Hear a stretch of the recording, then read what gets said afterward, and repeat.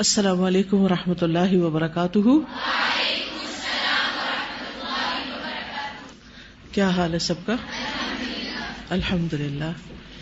نحمده ونصلی علی رسولہ الکریم.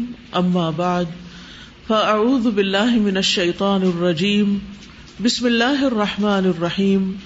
رب اشرح لی صدری ویسر لی امری واحلل عقدۃ من لسانی یفقہوا قولی. نمبر 10 والذین هم بشہاداتهم قائمون لا یعبد الا ایاہ بجمیع انواع العبادت. نہیں وہ عبادت کیا جاتا یا نہیں عبادت کی جاتی مگر صرف اسی کی. بجمیع ساتھ تمام تر انواع العبادتی عبادت کی اقسام کے. عبادت کی تمام اقسام کے ساتھ صرف اللہ ہی کی عبادت کی جائے گی. یعنی والذین هم بشہاداتهم قائمون کا مطلب کیا ہے کہ وہ اللہ سبحانہ تعالی کی ہی عبادت کریں گے اور یہی صحیح گواہی دینا ہے کہ اللہ ہی معبود ہے. اور عبادت کی انواع کون سی ہیں؟ جیسے نماز، روزہ، حج، زکوٰۃ وغیرہ. فہذا ہوا تحقیق شہادت اللہ الہ الا اللہ. بس یہی وہ ثابت کرتا ہے. تحقیق کا مطلب ہے حقیقت میں ہے یا ثابت کرتا ہے، یعنی یہی عمل ثابت کرتا ہے شہادتی اللہ الہ الا اللہ، اس بات کا گواہی دینا کہ اللہ کے سوا کوئی معبود نہیں. یعنی یہی عمل لا الہ الا اللہ کی گواہی کو ثابت کرتا ہے کہ انسان صرف اللہ کی عبادت کرے. دیکھیے جو ہمارا ایمان ہے نا، اس میں 3 بڑی اہم چیزیں ہوتی ہیں. سب سے پہلے علم، اللہ کے بارے میں جان لیا، گواہی دی. پھر اس کے بعد اس بات کا یقین کہ واقعی وہی ہے. اور پھر اس کا ثبوت کس طرح دیا؟ عملی گواہی کب دی؟ جب اس کی عبادت کی، یعنی عمل سے وہ چیز ثابت کی.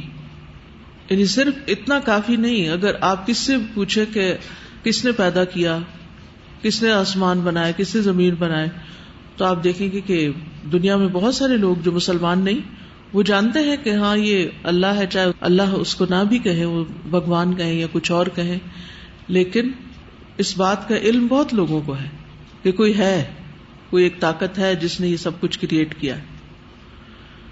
پھر اس کے بعد اگلا مرحلہ جو یقین کا ہے وہ بھی بہت سے لوگوں میں ہوتا ہے. بہت سے لوگ لا الہ الا اللہ پڑھ لیتے ہیں کہ ہاں واقعی ہم نے مان لیا، پھر وہ اسلام میں داخل ہو جاتے ہیں. لیکن اصل جو چیز ڈسٹنگوش کرتی ہے، جو ثابت کرتی ہے کہ لا الہ الا اللہ کہنے والا صحیح کہہ رہا ہے، وہ کیا چیز ہے؟ عبادت. عبادت کے ساتھ گواہی دینا، عبادت کے ساتھ ثبوت دینا کہ واقعی ہم اللہ کو اپنا معبود حقیقی مانتے ہیں. اور مثلاً بہت سے مسلمان ایسے ہیں جو اللہ کو بھی مانتے ہیں، لا الہ الا اللہ بھی پڑھ لیتے ہیں، لیکن کوئی ایک آدھ نماز پڑھ لی. ایسے لوگ ریڈ زون میں ہیں، خطرے میں ہیں. کچھ ایسے ہیں کہ جو بس صرف فرائض پورے کر لیتے ہیں، وہ یلو زون میں ہیں. ٹھیک ہے. اور کچھ ایسے ہیں کہ جو فرائض کے علاوہ سنتیں اور نوافل بھی ادا کرتے ہیں. یہ احسان کے درجے میں ہے، یہ گرین زون میں ہے. تو اصل گواہی کن کی گواہی ہے پھر؟ لا الہ الا اللہ کہنے والوں کی، کہ جو اپنی تن من دھن سے اللہ کی عبادت کرتے ہیں. ہوا تحقیق شہادت اللہ الہ الا اللہ ولہذا حرم اللہ علی النار. اسی لیے اللہ نے آگ کو اس شخص پر حرام کر دیا من شہد اللہ الہ الا اللہ حقیقت الشہادہ، جس نے گواہی دی لا الہ الا اللہ کی حقیقت میں حقیقی گواہی. اللہ نے آگ کو اس شخص پر حرام کر دیا جو اس بات کی حقیقی گواہی دیتا ہے کہ اللہ کے سوا کوئی معبود نہیں، یعنی اپنے عمل کے ساتھ. ومحال ان يدخل النار من تحقق بحقیقت هذه الشہادة وقام بها. ومحال اور ناممکن ہے، محال ہے، ان يدخل النار کہ داخل ہو آگ میں، من تحقق جو ثابت کر دے، بحقیقت هذه الشہادة اس گواہی کی حقیقت کو، وقام بہا، اور وہ اس کو بجا لاتا ہے. قائم ہوتا ہے یعنی بجا لاتا ہے. یعنی بشہاداتہم قائمون کا مطلب یہ نہیں کہ کہیں کھڑے ہیں، مطلب ہے وہ ان گواہیوں کو بجا لاتے ہیں، یعنی عمل سے ثابت کرتے ہیں. کما قال تعالی، جیسے اللہ تعالی کا فرمان ہے، والذین ہم بشہاداتہم قائمون، اور وہ لوگ جو اپنی گواہیوں پر قائم ہیں عملی طور پر. فیکون قائما بشہادتہ فی ظاہرہ و باطنہ، تو ایسا شخص بجا لاتا ہے اپنی گواہی کو ظاہر میں بھی اور باطن میں بھی، یعنی اس کا دل بھی گواہی دیتا ہے اور اس کا ظاہر، اس کا عمل بھی گواہی دیتا ہے. فی قلبہ و قالبہ، اس کے قلب میں بھی یہ گواہی ہوتی ہے اور قالب یعنی جو اس کا آؤٹ لک ہے وہ بھی ویسا ہی ہوتا ہے. یعنی ایسا شخص اپنے دل اور اپنے جسم کے ساتھ اس گواہی پر قائم رہتا ہے. قائم بشہادتہ.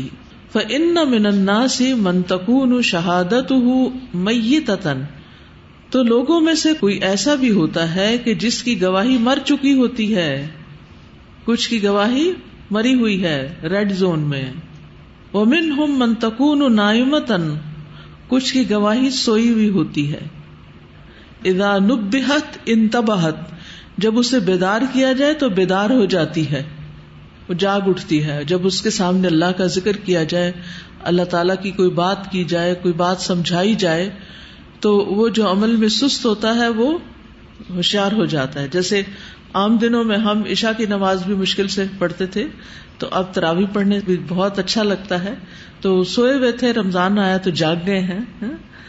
تو یہ گواہی جو ہے، اب ہم جب کھڑے ہوتے ہیں تو وہ قیام کرنا جو ہے وہ ایک گواہی دینا ہے اللہ کے ایک ہونے کی، اللہ کی عبادت کی، کہ اللہ الہ الا اللہ، یعنی لا الہ الا اللہ کی گواہی ہے عمل کے ساتھ، کہ واقعی اس کے سوا کوئی معبود نہیں، ہم اس کی عبادت کر رہے ہیں. اور یہ تو آپ کو معلوم ہے نا کہ ایمان کی 70 سے کچھ اوپر شاخیں ہے نا، سنی ہوئی یہ حدیث، ایمان کی 70 سے اوپر شاخیں، یعنی 70 سے اوپر طریقے کے کام ایسے ہیں کہ جن کے ذریعے آپ یہ گواہی دیتے ہیں کہ آپ واقعی اللہ کو اپنا الہ مانتے ہیں، رب مانتے ہیں. السؤال کیف تتحقق شہادت اللہ الہ الا اللہ، لا الہ الا اللہ کی گواہی کیسے ثابت ہوتی ہے؟ عمل سے، ظاہر اور باطن سے، دل اور جسم کے ساتھ، ہر طرح کی عبادت صرف اللہ کے لیے کر کے، اخلاص کے ساتھ عبادت کر کے، یہ قلب کے ساتھ گواہی ہوگی، اور صحیح طریقے پر عبادت کر کے یہ عمل کے ساتھ گواہی ہوگی. لِيَبْلُوَكُمْ أَيُّكُمْ أَحْسَنُ عَمَلًا. جی کچھ کہنا چاہیں؟ کیونکہ گواہی کا یہ مفہوم آپ نے کبھی پہلے نہیں پڑھا ہوگا، تو اس لیے بہتر ہے کہ اس کو اچھی طرح آپ کے دل دماغ میں راسخ کر دیا جائے. استاذہ جی، یہ جو ابھی آپ نے بتایا نا کہ ایمان کے 3 ایک طرح سے لیول ہیں، تو ہم جب غور کرتے ہیں نا اپنے ارد گرد تو یہی نظر آتا ہے کہ ہماری بہت بڑی اکثریت جو ہے وہ علم تو ہے، یہ تو جانتی ہے کہ ہم نے اللہ کو ماننا ہے، لیکن یقین کا درجہ بہت لوگوں کا لو ہے. اور یہی وجہ ہے کہ ہم دیکھتے ہیں کہ عمل میں سستی ہے. یا تو عبادت لوگ کرتے ہی نہیں، اور اگر کرتے بھی ہیں تو اتنی شرح صدر سے نہیں کر رہے. اور پھر اسی طرح زندگی کے جو مسائل، مشکلات، جو چیزیں آتی ہیں اس میں جب یقین نہیں ہے تو پھر وہ ادھر ادھر دوسرے سہاروں کی طرف، وہ گواہی پیچھے چلی جاتی ہے، وہ گواہی کے ساتھ کھڑے نہیں ہوتے. بالکل، کہ ہم واقعی ثابت کرنا چاہتے ہیں، چاہے ہم ایئرپورٹ پہ ہیں، چاہے ہم کسی فوتگی پر ہیں، کسی شادی پر ہیں، نہیں، ہم نے نماز پڑھنی ہے. بالکل، یعنی اس وقت مشکل میں، غم میں ہیں، دکھ میں، تکلیف میں، پریشانی میں، عجیب طرح کے لوگوں میں ہیں کہ جو آپ کو ٹیڑھی نظروں سے دیکھ رہے ہیں، لیکن یہ جو ہیں یہ اپنی گواہی کے ساتھ قائم ہے. یہ اس وقت زمین پر اللہ کے گواہ ہیں. جب کوئی نماز نہیں پڑھ رہا تو یہ نماز کھڑے ہو کے جو پڑھ رہے ہیں تو یہ دراصل کیا کر رہے ہیں کہ یہ گواہی دے رہے ہیں. اور یہ صرف وہی کر سکتا ہے جس کا یقین جو ہے وہ پختہ ہو، جس کا ایمان پختہ ہو. یہ جی گواہی کا ایک بڑا جامع اور ایک کمپلیٹ کانسیپٹ سامنے آتا ہے، ورنہ یوزلی لگتا ہے کہ زبانی بس کافی ہے اور ہم مسلمان ہیں، لیکن یہ جو ہے نا کہ جسم کے ساتھ بھی اور دل کے ساتھ بھی اور قلب کے ساتھ بھی اور آؤٹ لک کے ساتھ بھی اس کو ایکسپریس کرنا، اور پھر وہ واقعی تب انسان. اور دوسری چیز سے مجھے بہت ایک ذرا ریئلائزیشن کرائی کہ گواہی سو بھی جاتی ہے. مطلب یہ کہ with the passage of time جس طرح ایمان ڈاؤن جا سکتا ہے، یہ گواہی بھی نیچے جا سکتی ہے، تو اس کو یاد کرانا اور تازہ کرانے کی ضرورت ہے. تو اس سے مراد وتواصوا بالحق بھی ہے کہ ایک دوسرے کو انسان گائیڈ کرتا رہے اور جگاتا رہے ایمان کو اور گواہی کو ریوائیو کروائے. ماحول سے، تعلیم سے، غور و فکر سے یہ گواہی جو ہے یہ پھر جاگ اٹھتی ہے. اور آپ دیکھیے دل کی حالتیں مختلف ہوتی ہیں نا، کیونکہ گواہی دل سے بھی ہے، صرف زبان سے نہیں ہے، صرف ظاہر سے نہیں. تو کبھی کبھی ایسا نہیں ہوتا کہ آپ قرآن کی کسی ایک آیت سے گزرتے ہیں اور آپ کہتے ہیں یا رب میں نے مان لیا، میں ایمان لے آیا، میرا اس پر یقین ہے. ہوتا ہے نا، تو وہ آپ کا جو سویا ہوا دل جاگ کے گواہی دینے لگتا ہے، چاہے آپ زبان سے اس وقت نماز میں نہیں بول رہے ہوتے، جیسے رات تراویح پڑھ رہے ہوتے ہیں، تو کوئی آیت آپ کو ایسی ہٹ کرتی ہے کہ آپ کا دل پکار اٹھتا ہے کہ یہ بالکل سچی بات ہے، یہ تو ایسا ہی ہے. تو وہ آپ ایک گواہی دینے کے عمل میں ہوتے ہیں اس وقت. کبھی کبھی کسی کا عمل دیکھ کے نا انسان کا دل بھی عمل پہ راضی ہو جاتا ہے. کبھی کسی کا عمل دیکھ کے، کبھی کوئی بات سن کے، کبھی کائنات میں غور و فکر کر کے، کبھی خود کو کوئی نعمت مل کے، کبھی کسی آزمائش میں پڑھ کے، یعنی ڈفرینٹ مواقع ہوتے ہیں. لیکن یہ جو ایمان والے ہیں یہ اپنی گواہیوں پر قائم رہتے ہیں. سازا بہت پہلے میں نے ایک مرتبہ ہم کشمیر کا سفر کر رہے تھے اور بڑا ڈیفیکلٹ سا ٹیرین تھا، اور ایک ایسے چھجا جیسے ہوتا ہے نا، پتھر باہر نکلا ہوتا ہے، نیچے روڈ سے نظر آ رہا ہوتا ہے، بڑا ڈینجرس تھا. ایک آدمی اکیلا اس پہ کھڑا نماز پڑھ رہا تھا، اور ہم سب کو اس نے یاد کروا دیا کہ جس حال میں جتنی بھی مشکل زمین ہے نماز ادا کرنی. وہ گواہ بن کے کھڑا ہے. یہ قائمون جو ہے نا، کھڑا ہونا. سب لوگ کسی ڈگر پہ چلے جا رہے ہیں، ایک بندہ اللہ کے حکم کو اپنے اوپر نافذ کیے ہوئے، جیسے کسی ایسی جگہ پر پورے حجاب میں ہونا جہاں کوئی بھی حجاب نہ پہنتا ہو. تو اب یہ کیا ہے؟ گواہی دے رہا ہے کہ میں ایک اللہ کو مانتا ہوں، میں اس کی عبادت کرتا ہوں، اور وہ اپنی گواہی کے ساتھ قائم ہے، اپنی گواہی پر قائم ہے. یعنی قائم کا لفظ یہاں پر آ رہا ہے، یعنی کھڑا ہونا اسٹینڈنگ کے معنوں میں نہیں، کہ یہ نہیں کہ جب ماحول میرے موافق نہیں رہا تو میں نے اپنی گواہی چھوڑ دی. نہیں، میں اس پر ابھی تک قائم ہوں، میں مسلمان ہونے کی گواہی دیتا ہوں اور میں اس پر قائم ہوں.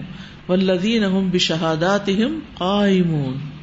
استاذہ جی، ہم دیکھتے ہیں کہ گواہی وہی شخص دے سکتا ہے جو کہ جانتا ہو. علم کے بغیر گواہی دینا ممکن نہیں ہے، اور علم بھی چاہیے اور یقین بھی چاہیے. اور اس کے لیے جیسے اللہ تعالیٰ قرآن پاک میں خود بھی فرماتے ہیں کہ شاہد اللہ انہ لا الہ الا ھو والملائکۃ واولو العلم قائما بالقسط. اور گواہی کا جو کانسیپٹ ہے اس کے علاوہ بھی آیات میں آتا ہے کہ یا ایھا الذین آمنوا کونوا قوامین بالقسط شہداء للہ. بالکل. استاذہ مجھے تو لگ رہا ہے جیسے پہلی دفعہ یہ سمجھ آئی ہے، کیونکہ ہم شہادات ہی قائم ان سے دنیا کی گواہیاں ہی لیتے ہیں، اور اکثر ہم سمجھاتے ہوئے بھی اس کو یہی سمجھا رہے ہوتے ہیں کہ مطلب گواہی سچی گواہی دیتے ہیں، اور یہ لیکن یہ تو بہت وسیع معنی دے رہا ہے. وسیع معنی، بالکل. جی فرمائیے. اچھا، یہ آپ جب پڑھا رہی تھی ابھی، جب اس کی ٹرانسلیٹ کر رہی تھی، تو جیسے سم ٹائمز ہوتا ہے نا کہ کوئی بک آپ ناول پڑھ رہے ہوتے، اسٹوری پڑھ رہے ہوتے، تو ایک دم الٹ کے دیکھتے ہیں بھائی کس نے لکھی ہوئی ہے، بہت انٹرسٹنگ ہے. تو میں نے یوں کر کے دیکھا یہ آخر کس کی تفسیر ہے، ابن القیم کی. تو پھر مجھے بڑا مزہ آیا کہ بہت انٹرسٹنگ اور بہت ڈفرینٹ ہے. اچھا، یہ جو ابھی بات ہوئی تھی کہ کبھی کبھار ایسا ہوتا ہے کہ ایک کوئی گواہ کسی سینیریو میں اٹھ کھڑا ہوتا ہے یا سامنے آتا ہے تو بہت سارے لوگ اس کو دیکھ کر سامنے آ جاتے ہیں. تو یہ بھی ایک آپ کی گواہی کو ریفریش کرنے کا ایک طریقہ ہو سکتا ہے. پھر دوسرا یہ کہ علم کے ساتھ. پھر دوسری چیز میں یہ دیکھ رہی تھی کہ علم، یقین اور عمل، یہ تین چیزیں سیکوینشل نہیں ہے. میرا خیال ہے یہ تینوں کا ہونا ایٹ اے ٹائم بہت ضروری ہے. سم ٹائمز ایسا ہوتا ہے کہ ہم علم اور یقین کے بغیر روٹین میں عمل کیے جا رہے ہوتے ہیں، تو آئی تھنک کہ وہ بھی ریڈ زون میں ہمیں ڈال دیتا ہے. تو یہ چیز بھی ساتھ چیک کرنی چاہیے کہ علم اور یقین کا لیول بھی اتنا ہے کہ نہیں ہے. نمبر 11 الذین هم علی صلاتهم دائمون، وقوله تعالی والذین هم علی صلاتهم یحافظون، وکرر ذکر الصلاة لاختلاف ما وصفهم به اولا وما وصفهم به ثانیا. وکرر، اور تکرار کے ساتھ ذکر کیا یا تکرار کی، ذکر الصلاۃ، نماز کے ذکر میں، یعنی 2 بار نماز کا ذکر کیا، لاختلاف مختلف ہونے کی وجہ سے. ما وصفہم بہ اولا، اس چیز کے ساتھ جو وصف ان کا بیان کیا پہلی بار. وما وصفہم بہ ثانیا، اور وہ جس کے ساتھ ان کا وصف بیان کیا دوسری بار. یعنی اللہ نے اتنی تکرار کے ساتھ نماز کا ذکر اس لیے کیا کہ جو صفت پہلے بیان ہوئی ہے وہ بعد میں بیان ہونے والی صفت سے مختلف ہے. پہلی میں دائمون ہے، دوسری میں یحافظون ہے، تو اس لیے تکرار کی گئی ہے. یعنی دونوں آیتیں ہیں نماز کے بارے میں، لیکن دونوں ہی مختلف ہیں. فَإِنَّ مَعْنَ الدَّوَامِ، پس بے شک دوام کا معنی یہ ہے، ہوا اللہ یشتغل عنہا بشیء، کہ وہ نہیں مشغول ہوتے کسی بھی چیز میں اسے چھوڑ کر. انہا منی رغب ان، یعنی اسے چھوڑ کر. من الشواغل، مصروفیات میں سے. کما سلف، جیسے کہ پیچھے بیان ہو چکا ہے. دوام کا مطلب یہ ہے کہ وہ نماز کو چھوڑ کر کسی بھی مصروفیت میں مشغول نہیں ہوتے، جیسا کہ پیچھے بیان ہو چکا ہے. ومعنى المحافظتی، اور محافظت کا معنی یہ ہے ان یراعی الامور، کہ وہ خیال رکھتے ہیں ان امور کا التی لا تکون الصلاۃ بدونها، جن کے بغیر نماز ہوتی ہی نہیں. ٹھیک ہے، تو دوام کا کیا معنی ہے؟ وہ نماز چھوڑ کے کسی اور چیز میں مشغول نہیں ہوتے. اور محافظت کا معنی ہے وہ ان چیزوں کا خیال رکھتے ہیں جن کے بغیر نماز نہیں ہوتی. آپ کو معلوم ہے کن چیزوں کے بغیر نماز ادا نہیں ہوتی؟ بتائیے کیا کیا شرائط ہے؟ جسم پاک ہونا چاہیے، وضو ہونا چاہیے، لباس پاک ہونا چاہیے، جگہ پاک ہونی چاہیے، قبلہ کی طرف رخ ہونا چاہیے، وقت داخل ہونا چاہیے، اور سطر کا خیال رکھنا چاہیے. سطر کا خیال، عورت کا سطر کیا ہے نماز میں؟ چہرے اور ہاتھ کے علاوہ باقی سب کچھ سطر ہے اس کا. اور اس میں آپ دیکھیے کہ ہاتھ میں بھی یہ نہیں کہ آدھی آدھی کونیاں آپ کی ننگی ہو رہی ہوں، یہاں تک یعنی چادر ایسی پہنے کہ جس میں آپ کا یہ بازو جو ہے وہ چھپا ہوا ہو، یا قمیض کا آگے تک کف ہو. کیا نماز میں ٹخنے ننگے کیے جا سکتے ہیں؟ نہیں کیے جا سکتے. کیا ٹائٹ پجامے میں سطر پورا ہو جاتا ہے؟ نہیں. کیا سی تھرو کپڑے میں سطر کے تقاضے پورے ہو جاتے ہیں؟ نہیں. کیا چھوٹی شرٹس میں جن کے نیچے تنگ پجامہ ہو سطر کے تقاضے پورے ہو جاتے ہیں؟ نہیں. چاہے آپ نے کھلی بھی شلوار پہنی ہو، لیکن اگر وہ چھوٹی ہے لینتھ میں، اور جو ہی آپ گئے رکوع میں آپ کے ٹخنے ننگے ہو گئے، یا کپڑا آپ کے جسم کو چپک گیا اور وہ اوپر اٹھ گیا، نماز نہیں ہوگی. یہ نماز کی حفاظت میں خلل ڈال دیا آپ نے. تو نماز کی حفاظت میں ہم ساری چیزیں پوری کر لیتے ہیں. ہم قبلے کا بھی بڑا اہتمام کرتے ہیں، ذرا سا ادھر سے ادھر نہیں ہونے دیتے. ہم وقت کی پابندی کا بھی کرتے ہیں کہ وقت سے پہلے نہیں نماز پڑھنی، اور ہم باقی چیزوں کا بھی خیال رکھتے ہیں. لیکن افسوس کے ساتھ کہنا پڑتا ہے کہ خواتین باریک دوپٹے میں نماز پڑھنا شروع کر دیتی، یا تو بال ننگے ہو رہے ہوتے یا بار بار گر رہا ہوتا ہے، اس کو صحیح طرح باندھتی نہیں، نیچے گئے دوپٹہ سارا نیچے، یا ایسے اسکارف میں نماز پڑھنی شروع کر دیتی ہیں کہ جب وہ سجدے پہ چاہتے ہیں تو اسکارف الٹ کے نیچے ڈھیر ہو جاتا ہے اور سارے بال ننگے ہو جاتے ہیں پیچھے سے. کیا نماز میں بالوں کا ڈھانپنا ضروری ہے؟ سب کو پتا ہے. کیا ہمارے پاس ایسا کپڑا نہیں کہ جس میں ہم اپنے آپ کو ڈھانک کر نماز پڑھیں؟ کیونکہ بعضوں کا سفید چادریں پہن لیتے ہیں اور وہ سی تھرو ہوتی ہیں، ان میں سر کے بال نظر آ رہے ہوتے ہیں. بعض اوقات ہم دوپٹہ اس طرح کا لیتے، کئی لوگ تو کانوں کے پیچھے سے لے لیتے. کان بھی اس کا حصہ ہے، کانوں کو بھی ڈھانپنا چاہیے، گردن کو ڈھانپنا چاہیے. تو یہ بہت بڑی ایک خرابی ہے کہ جس سے ہمیں نکلنے کی ضرورت ہے. یعنی کہ جو ہی آپ کا جسم ننگا ہوا آپ کی نماز گئی، باطل ہو گئی، نماز ہوئی نہیں، گویا آپ نے پڑھی نہیں. پھر آپ دیکھیے آج کل ہم پنکھوں کے نیچے نماز پڑھتے ہیں جس کی وجہ سے کپڑا اڑنا شروع ہو جاتا ہے. تو اگر مستقل طور پر ہم ساری تراویحیں پنکھے کے نیچے کھڑے ہو کے اڑتے کپڑے کے ساتھ پڑھ رہے ہیں تو اس ٹائم کو نوٹ کیجئے کہ 1 گھنٹہ پورا آپ بغیر سطر کے نماز پڑھتے رہے. تو خود بھی آج جا کے اپنے ڈریسز چیک کریں, دوسرے کو بھی کر کے دکھائیں کہ کیا میں نے یہ جو کپڑا اس طرح اوڑا ہے میرے سطر کے تقاضے پورے ہو رہے, اور اگر نہیں تو پورے کیجئے تاکہ نمازوں کی ادائیگی درست طریقے پر ہو سکے.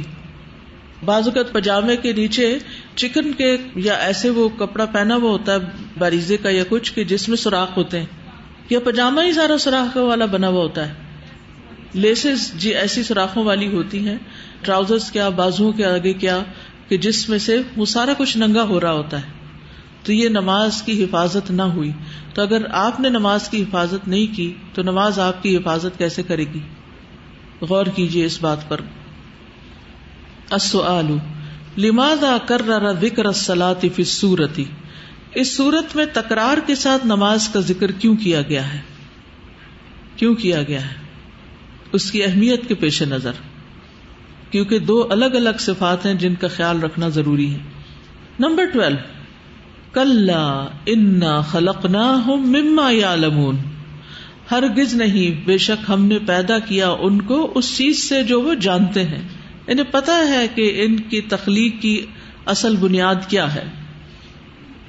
وفی المقصود بہذا الکلام ثلاثۃ اوجہ, اور اس کلام کے یا اس بات کے کہنے کے 3 مقاصد ہیں. احدھا, نمبر 1, تحقیر الانسانی, انسان کو حقیر بیان کرنا یا انسان کی تحقیر بیان کرنا, والرد علی المتکبرین, اور تکبر کرنے والوں کا رد کرنا. انسان کا حقیر ہونا بیان کرنا اور تکبر کا رد کرنا. الثانی, نمبر 2, دوسرا مقصد, الرد علی الکفار, کفار پر رد کرنا, فی طمعہم ان یدخلوا الجنۃ, ان کی اس امید کا کہ وہ جنت میں داخل ہو جائیں گے. کأنہ یقول, گویا کہ اللہ تعالیٰ فرما رہے ہیں, انا خلقناکم مما خلقنا منہ الناس, بے شک ہم نے تمہیں پیدا کیا اس سے جو پیدا کیا ہم نے اس سے لوگوں کو. یعنی اللہ تعالیٰ فرماتا ہے کہ ہم نے تمہیں بھی اسی چیز سے پیدا کیا جس سے باقی لوگوں کو پیدا کیا ہے. فلا يدخل احد الجنۃ, پس نہ داخل ہوگا کوئی ایک بھی جنت میں, الا بالعمل الصالح, مگر نیک عمل کے ساتھ, نیک عمل کرنے والے ہی جنت میں داخل ہوں گے. لأنکم سواء فی الخلقۃ, کیونکہ تخلیق کے لحاظ سے تم سب برابر ہو. سواء برابر ہو, فی الخلقۃ تخلیق میں, یعنی تخلیق میں تم سب انسان ہو, لیکن انسان میں فرق کس چیز سے واقع ہوتا ہے؟ دیکھنے میں سب نماز پڑھ رہے ہیں, لیکن نماز الگ الگ کیسے پتہ چلتا ہے کہ کس نے اس کی شرائط پوری کی اور کس نے نہیں کی. اسی طرح کہنے کو سب انسان ہیں اللہ کے, اللہ ہی کی مخلوق ہے, اللہ کے بندے ہیں, لیکن فرق کس بنا پر ہے کہ کس نے اللہ کی بات مانی اور کس نے نہیں مانی. الثالث, تیسرا مقصد, الاحتجاج علی البعث, دوبارہ جی اٹھنے پر حجت لی گئی ہے. احتجاج حجت لی گئی, علی البعث دوبارہ جی اٹھنے پر. بأن اللہ خلقہم من ماء مہین, کہ اللہ نے انہیں حقیر پانی سے پیدا کیا ہے, یعنی جس رب نے ان کو حقیر پانی سے پیدا کیا, فہو قادر علی ان یعیدہم, تو وہ اس پر بھی قادر ہے کہ وہ انہیں دوبارہ پیدا کر دے. کقولہ, جیسے اللہ تعالیٰ کا فرمان ہے, الم یک نطفۃ من منی یمنی, کیا وہ منی کا ایک قطرہ نہ تھا جو گرایا جاتا ہے. السؤال, جمعت هذه الآیۃ ثلاثۃ معان, اس آیت میں 3 معانی جمع کیے گئے ہیں. ما ہی, وہ کیا ہیں؟ وہی جو ان کا اوپر ذکر گزر چکا ہے. 3 مقاصد. نمبر 13, فذرہم یخوضوا ویلعبوا حتی یلاقوا یومہم الذی یوعدون. الخوض فی الباطل ضد التکلم بالحق. الخوض بحث مباحثہ کرنا, فی الباطل باطل میں, ضد یہ مخالف ہے, التکلم بالحق حق کے ساتھ گفتگو کرنے کے. حق کے ساتھ بات کرنا اور ہوتا ہے, سمجھنے کے لیے بات کرنا اور ہوتا ہے, اور باطل میں بحث مباحثہ کرنا اور ہوتا ہے. واللعب ضد السعی, اور کھیل کود محنت کا اپوزٹ ہے. الذی یعود نفعہ، وہ جس کا نفع لوٹتا ہے، علی سعیہ، اس کی کوشش کرنے والے پر. یعنی کھیل کود اس محنت کے برعکس ہے جس کا فائدہ محنت کرنے والے کی طرف پلٹتا ہے. مطلب کیا ہے کہ کھیل کود میں کی گئی محنت انسان کے کام نہیں آتی. فالاول ضد العلم النافع، تو جو پہلا ہے وہ علم نافع کے اپوزٹ ہے، الخوض فی الباطل. والثانی، اور دوسرا یعنی اللعب، ضد العمل الصالح، عمل صالح کے اپوزٹ ہے، خلاف ہے. فلا تکلم بالحق کی، تو ایسے شخص نے کلام نہیں کیا حق کے ساتھ، ایسا شخص حق کے ساتھ بات نہیں کرتا. ولا عمل بالصواب، اور نہ اس نے درست عمل کیا. وہذا شأن کل من عارض عما جاء به الرسول، اور یہی حال ہے ہر اس انسان کا جو اعراض برتتا ہے اس سے جو رسول لے کر آئے ہیں. یہ حال ہر اس انسان کا ہے جو رسول کی لائی ہوئی شریعت سے روگردانی کرتا ہے. لا بد له من هذین الامرین، کہ اس سے یہ دونوں کام لازمی طور پر سرزد ہوتے ہیں. یعنی یہ نشانی ہے اس بات کی کہ وہ رسول کی لائی ہوئی شریعت سے منہ موڑ رہا ہے. یعنی جو شخص بھی دین پر نہیں چلتا، قرآن و سنت سے منہ موڑتا ہے، اس کے اندر یہ کوالٹی یا یہ بات پائی جاتی ہے کہ وہ اپنے تھاٹ پروسیس میں بحث مباحثے سے کام لیتا ہے. جب بھی کوئی دین کی بات اس سے کرو اور وہ آپ کو باتوں میں ہرا دیتا ہے. اور دوسرا کیا ہوتا ہے کہ جب عمل کا وقت ہے، جیسے نماز کا وقت ہے، تو وہ نماز پڑھنے کی بجائے کھیل کود میں، ادھر ادھر کی چیزوں میں، انجوائمنٹ میں، انٹرٹینمنٹ میں لگا رہتا ہے. السؤال ما علامت من عارض عما جاء به الرسول صلی اللہ علیہ وسلم، کیا علامت ہے اس شخص کی جس نے اعراض برتا اس سے جو رسول صلی اللہ علیہ وسلم لے کر آئے ہیں. یعنی رسول صلی اللہ علیہ وسلم کی شریعت سے روگردانی کرنے والے کی علامات کیا ہیں؟ الخوض فی الباطل اور الخوض فی اللعب. جی استاد، یہ جو کرنٹ بات ہو رہی ہے اس میں لاسٹ خوض فی الباطل اور خوض فی اللعب کی، اب یہ آج کل جیسے یہ سوشل میڈیا پہ بچے اور بڑے بھی، لیکن خاص طور پر بچے جب اس میں مصروف ہوتے ہیں تو یہ دونوں چیزیں بہت واضح طور پر ہوتی ہیں کہ نماز کے وقت جو ہے وہ وہاں سے اٹھانا مشکل ہوتا ہے، اور اگر کوئی نصیحت کرو تو اس کے پیچھے اتنی ان کی لاجک ہوتی ہے کہ سمجھ نہیں آتی کہ اتنی عقل ان کے پاس کہاں سے آ گئی اپنے دفاع میں، لیکن وہ اصل اس سے فرار ہوتا ہے. اپنے آپ کو جسٹیفائی کر رہے ہوتے ہیں نا کہ جو ہم کر رہے ہیں وہ صحیح ہے.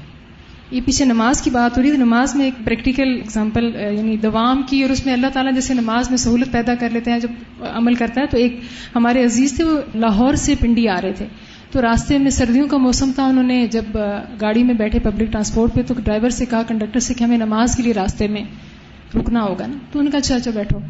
وہ 2 لوگ تھے، تو راستے میں اسے کہا کہ روکو. جب اثر کا وقت آیا تو اس نے نہیں روکی، کہا ڈرائیور سے، لیکن ڈرائیور نے نہیں روکی، گاڑی آگے آگے لے جایا تھا. ان کی نماز جاری تھی، انہوں نے کہا اچھا روکو، ہمیں نماز پڑھنی ہے.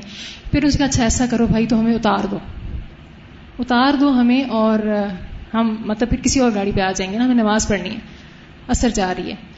تو اس نے کہا کہ وہ شرمندہ ہو رہا تھا کہ میں نے ان کو وعدے پہ بٹھایا تھا، اتارا اور کرایہ بھی واپس دے دیا دونوں کو کہ جی آپ اتر جائیں، نماز پڑھیں اور پھر کسی اور گاڑی کو پکڑ کے آ جانا.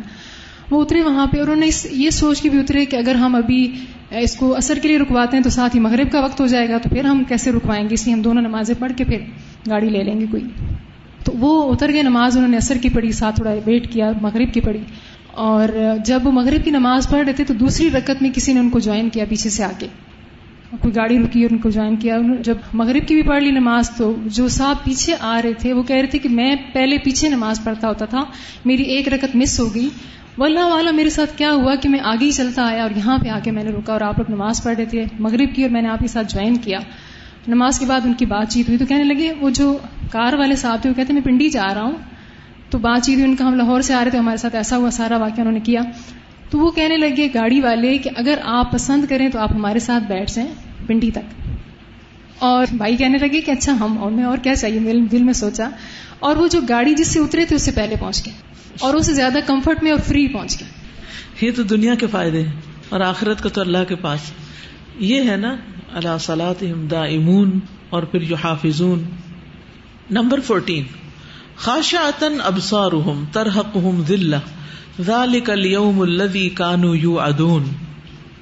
وفی ختام السورۃ الکریمۃ لہذا الوصف والوعید الشدید تأیید للقول بأن سؤالہم فی اولہا.